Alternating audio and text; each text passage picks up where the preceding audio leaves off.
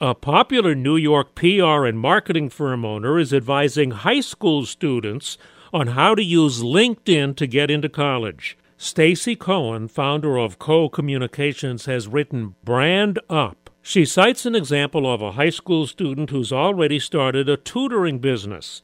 That should get the attention of college admissions directors. A lot of schools have become test optional. So they're looking at this teen and see that they started their own business, and that conveys leadership skills. And that's very important to admission officers. Stacy Cohen says LinkedIn is the gold standard for students. Use it to reach out and become known early to the heads of departments or coaches at a school. See a professional publicist's marketing suggestions for high school students on the video at WCBS880.com/spotlight. I'm Joe Connolly, WCBS 880 News. T-Mobile has invested billions to light up America's largest 5G network, from big cities to small towns, including right here in yours.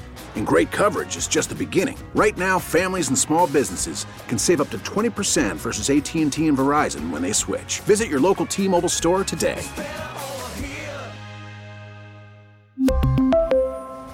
Plan savings with 3 lines of T-Mobile Essentials versus comparable available plans. Plan features and taxes and fees may vary.